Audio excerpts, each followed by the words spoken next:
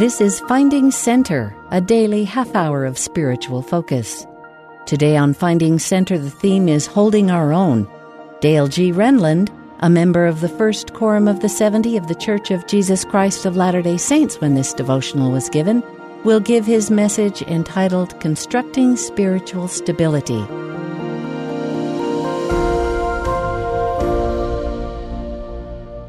I'm grateful to be here, my brothers and sisters. I'm grateful for the invitation. I'm grateful for the wonderful music.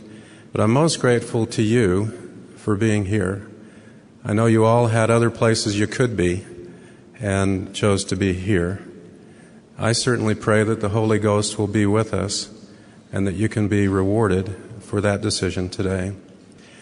I'll begin by relating an obscure historical event and then draw some lessons that can be learned from what was really a maritime misfortune. In the early 17th century, Sweden was a world power.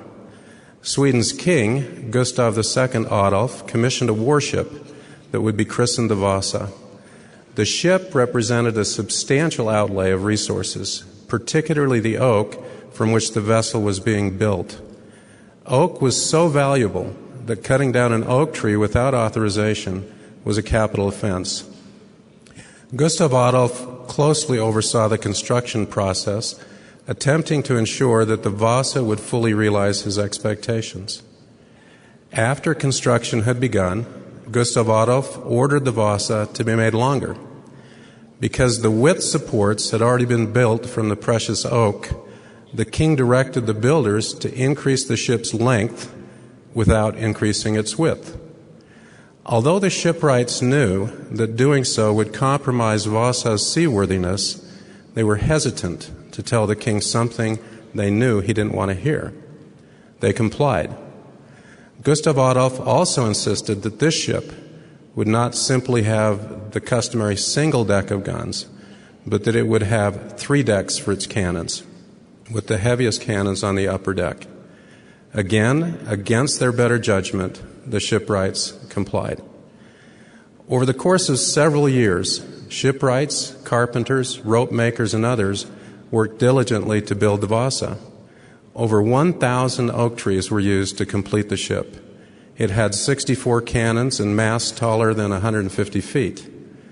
To give the ship the opulence befitting a king's flagship, several hundred gilded and painted sculptures were added.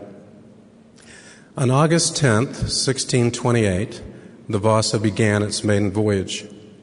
Before countless spectators, the ship left its mooring immediately below the royal castle in Stockholm. After being pulled along by anchors for the first several hundred feet, the Vasa left the shelter of the harbor. A stronger wind entered its sails, and the ship began to tip. The Vasa righted itself slightly, but only temporarily. Before long, as recorded by an observer, she heeled right over, and water gushed in through the gun ports until she went to the bottom under sail, pennants, and all. The Vasa's maiden voyage was about 4,200 feet. The Vasa rested at the bottom of the Gulf of Bothnia until it was recovered 3 centuries later in 1961. It was successfully raised from the seabed and towed back to Stockholm. Today, the Vasa rests in a temperature and humidity-controlled museum in Djurgården, an island in central Stockholm. I have a model of the ship in my office at church headquarters as a reminder of the several lessons that underlie its short, tragic history. Despite Vasa's magnificent appearance, the ship wasn't seaworthy. The alterations in its construction resulted in it not having sufficient lateral stability to enable safe seafaring. Gustav Adolf's desire for an extravagant status symbol ruined the design of what would have been a magnificent sailing vessel, the mightiest warship of its time. The shipbuilders' reluctance to speak up, their fear of the king's displeasure, deprived the king of their knowledge and insight.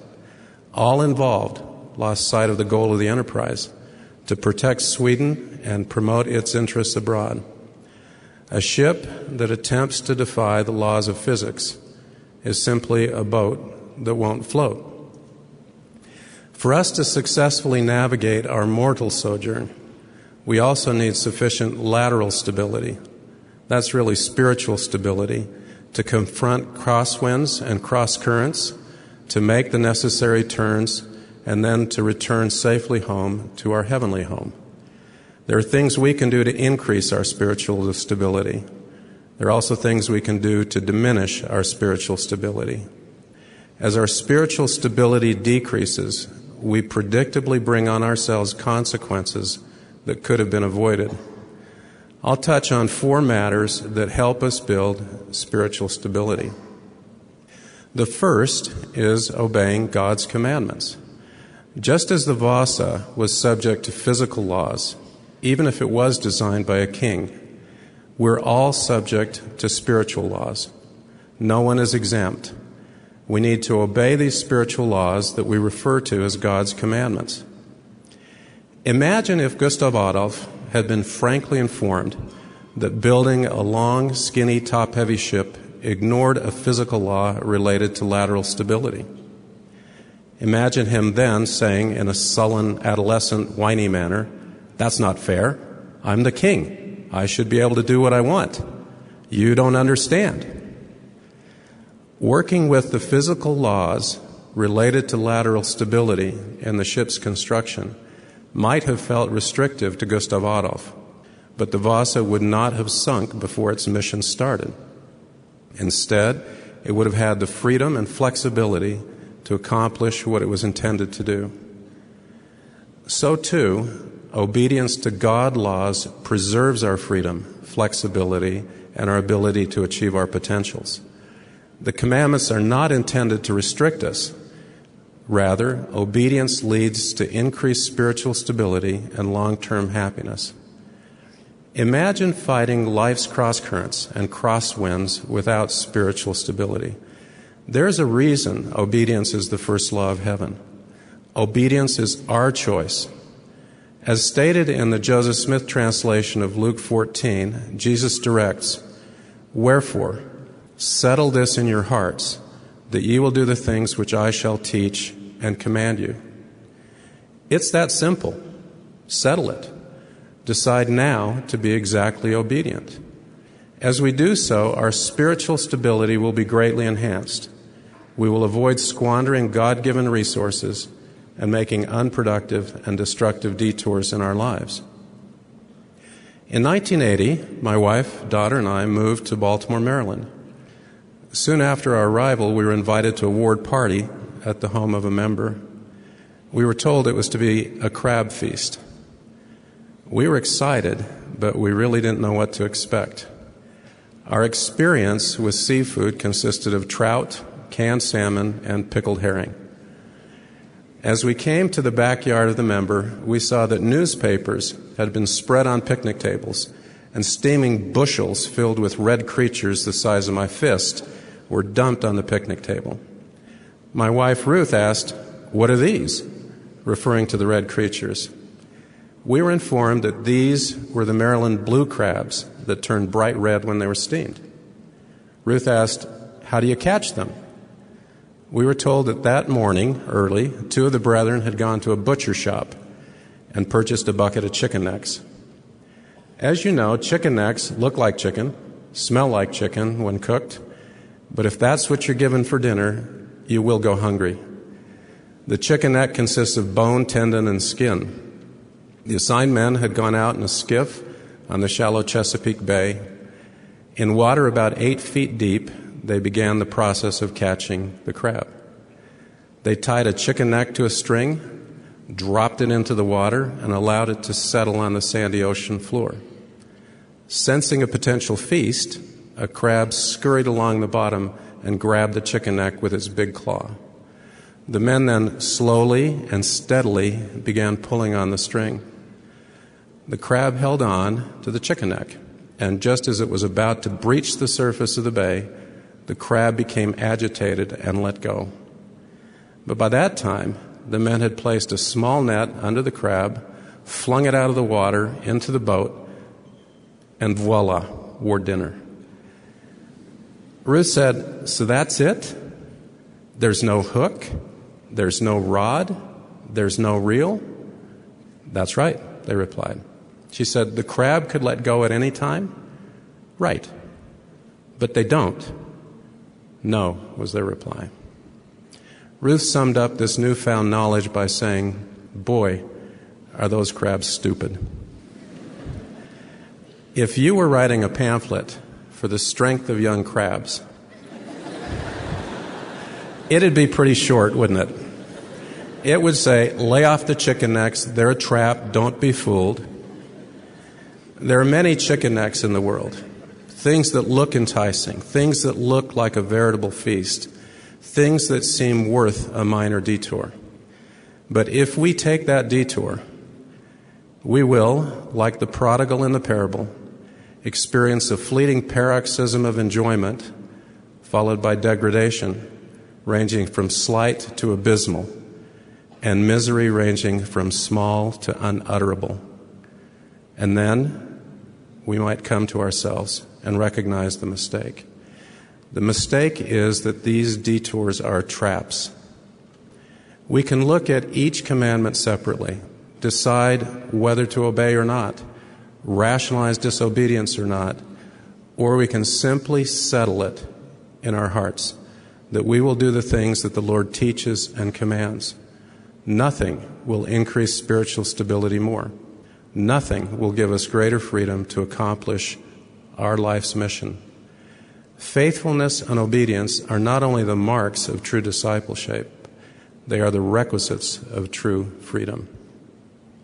Second, we need to pay attention and give heed to counsel we receive from trusted sources and commit ourselves to becoming lifelong, determined learners. Sometimes we can become like Gustav Adolf, unwilling to listen to counsel from even trusted sources if that counsel doesn't conform to our biases and desires. We can create an environment that makes others become like the shipbuilders, fearful of giving their best counsel and advice. When we fail to invite and heed counsel from trusted sources, we decrease our spiritual stability and fall into the trap of building a tall, skinny, top-heavy spiritual ship, a boat that won't float. President Henry B. Eyring has pointed out that one of the pitfalls of gaining knowledge is the development of hubris. This is the arrogance that can come when we think we know so much that there's nothing left to learn. We have all seen this in individuals who are too certain of their own brilliance. It's really hard to teach a know-it-all. This educational hubris can occur in both students and in university professors, in inexperienced as well as experienced church leaders, and in new converts and in longtime members of the church. It appears that the risk, though, is greater in those with more education and more experience. Mindful of this risk and desirous of being a lifelong determined learner, President Eyring said, "I am still a child with lots to learn. Most folks can teach me something." When he extended the call to me to be a general authority, President Eyring taught me an important lesson. He said that when he hears someone tell a story that he's heard before, or use a scripture with which he's very familiar, he asks himself the question, why is the Lord underlining that for me? What have I yet to learn from that story or scripture? Likewise, if we wish to increase our spiritual stability, we will be willing to learn and will be sufficiently humble to accept guidance no matter our age and experience. On one occasion, I was assigned to accompany Elder Neal A. Maxwell, then of the Quorum of the 12 Apostles, to a stake conference. It was a marvelous experience to be with one of the most remarkable gospel teachers of this dispensation. At the conference, I gained an insight into how he had developed and magnified what was undoubtedly a God-given gift. As we were driving away from the stake center on Saturday evening, he turned in his seat and asked me, what could I have done better to teach the principles we taught? I thought he had to be joking. But then he kept grilling me until he extracted from me a comment about some minor thing that might have been slightly unclear. The next day, in the Sunday general session of the stake conference, he clarified that minor thing that I'd mentioned. I realized that I was with a humble disciple of Jesus Christ who welcomed counsel, was committed to being a lifelong determined learner, and who desired to become better. How we receive counsel makes a difference in whether those around us will feel comfortable in giving us counsel. We can become prickly, cantankerous, or defensive. Or we can welcome the input, knowing it's given with loving motives, and if taken in the right spirit, will help us learn and improve. It's really our choice. We can listen to and heed counsel given to us by church leaders, especially those we sustain as prophets, seers, and revelators, by parents and by trusted friends, or not. We can seek to be determined lifelong learners or not. We can increase our spiritual stability or not. If we fail to increase our spiritual stability, we will become, like the Vasa, a long, skinny, top-heavy ship, a boat that won't float. Third, being outwardly directed, caring about and serving others increases our spiritual stability. It's akin to constructing an outrigger for a canoe. Such an outrigger dramatically increases the canoe's lateral stability. A desire to help others is paradoxically both a consequence of true conversion and an attribute that helps us remain converted. President Marion G. Romney stated, "Service is not something we endure on this earth so we can earn the right to live in the celestial kingdom. Service is the very fiber of which an exalted life in the celestial kingdom is made." Eternity stays in clearer focus when we focus on others, as we seek to help Heavenly Father's children in some way. I have found that it's always easier to receive inspiration when I'm praying to find out how I can help another than when I'm simply praying for myself. We may believe that at some future point we'll be in a better situation to help our fellow man. In reality, now's the time. Having this fiber of service become part of who we are is not situational. We're sorely mistaken if we think that at some future point it will be more convenient when we have more time, more money, or more anything to serve others better. Now's the time to begin. Our spiritual stability will instantly improve. My father taught my brother, sisters, and me that helping others was a duty, a choice that we make regardless of our own circumstances. My dad was born in northern Finland, outside the town of Jakobstad, which is also known as Pietarsaari. He loved Finnish literature, especially the works of a Finnish poet, Johan Ludvig Runeberg, in part because Runeberg had also been born in Jakobstad. Dad would quote Finnish literature at night as bedtime stories. These stories were really rather somber. It seemed to us as children that the moral of these stories was, fight valiantly against impossible odds and then die. It was like listening to the book of Job without the happy ending. One of Runeberg's poems that we heard over and over told the story of farmer Paavo. Paavo was a poor peasant farmer who lived with his wife and children in Saarijärvi in the lake region of central Finland. Several years in a row, some combination of the runoff from the spring snowmelt, summer hailstorms, or an early autumn frost killed most of his crop. Each time the meager harvest came in, his wife said, "Paavo, Paavo, you unfortunate old man, God has forsaken us." Paavo in turn said, "Woman, mix bark with the rye flour to make bread so we won't go hungry. I will work harder to drain the marshy fields. God is testing us, but He will provide." Every time the crop was destroyed, Pavo directed his wife to double the amount of bark that she mixed into the bread to ward off starvation. Poor Pavo worked even harder. He dug ditches to drain the marsh, to decrease his field's susceptibility to the spring snowmelt and to the exposure of an early autumn frost. Finally, Pavo harvested a rich crop. Overjoyed, his wife said, "Pavo, Pavo, these are happy times. It's time to throw away the bark and bake bread baked only with the rye."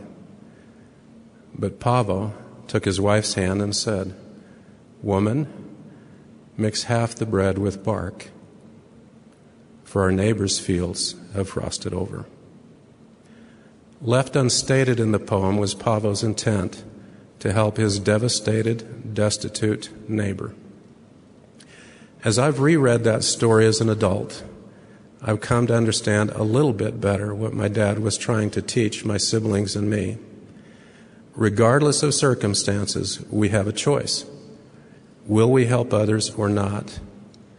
We flunk a significant test of mortality if we do not choose to help those in need. And if we do help, we increase our own spiritual stability. Serving others allows us to express that fiber of which an exalted life in the celestial kingdom is made.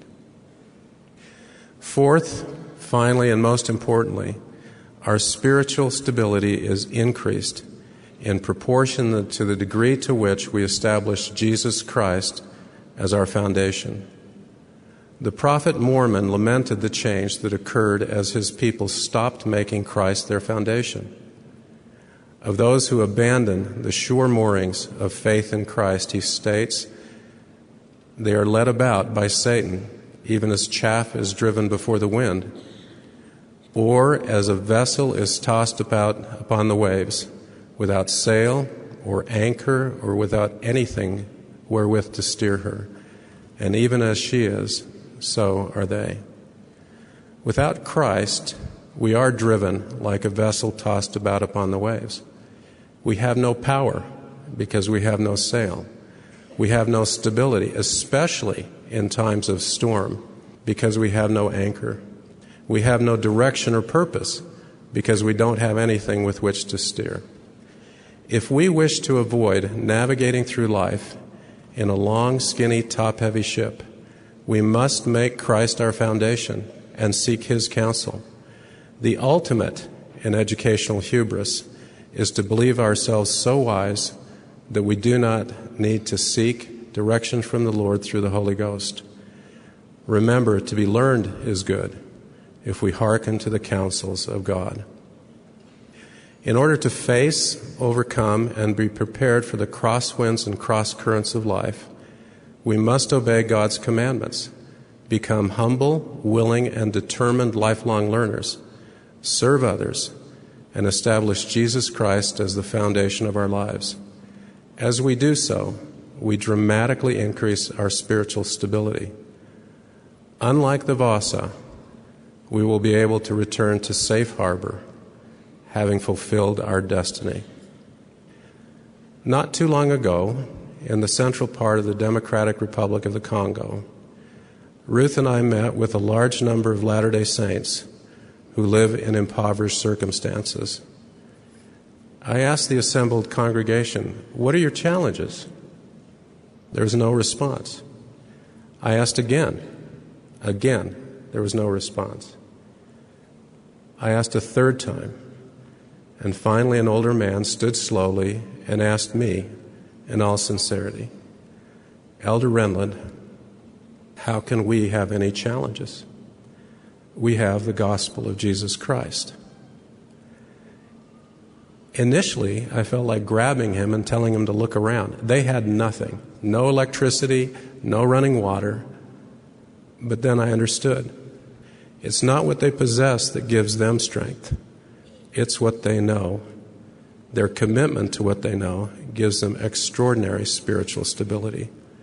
They keep the commandments. They're determined to be lifelong learners of spiritual things. They help each other, and they have Christ as their foundation. My dear brothers and sisters, I testify to you that our Redeemer lives. I know that Jesus Christ rose from the tomb. I know that the resurrected Lord, along with God our Heavenly Father, appeared to the prophet Joseph that day in 1820, just as Joseph said. I know that we're led by God's prophet on the earth today, President Thomas S. Monson, but that it's Jesus Christ who directs this work through his prophet and through others that we sustain as prophets, seers, and revelators. I know that this is true. I pray the richest blessings to be on you as you go through your mortal sojourn and navigate this challenging, wonderful life. In the name of Jesus Christ, amen. You've been listening to Finding Center. Join us every weekday for a half hour of inspiration and spiritual focus. Today's theme was Holding Our Own. Dale G. Renlund gave his devotional entitled Constructing Spiritual Stability. Speeches on Finding Center are often edited for broadcast. Find links to the full talks and access the rest of our Finding Center episodes on the free BYU Radio app, available wherever you get your apps.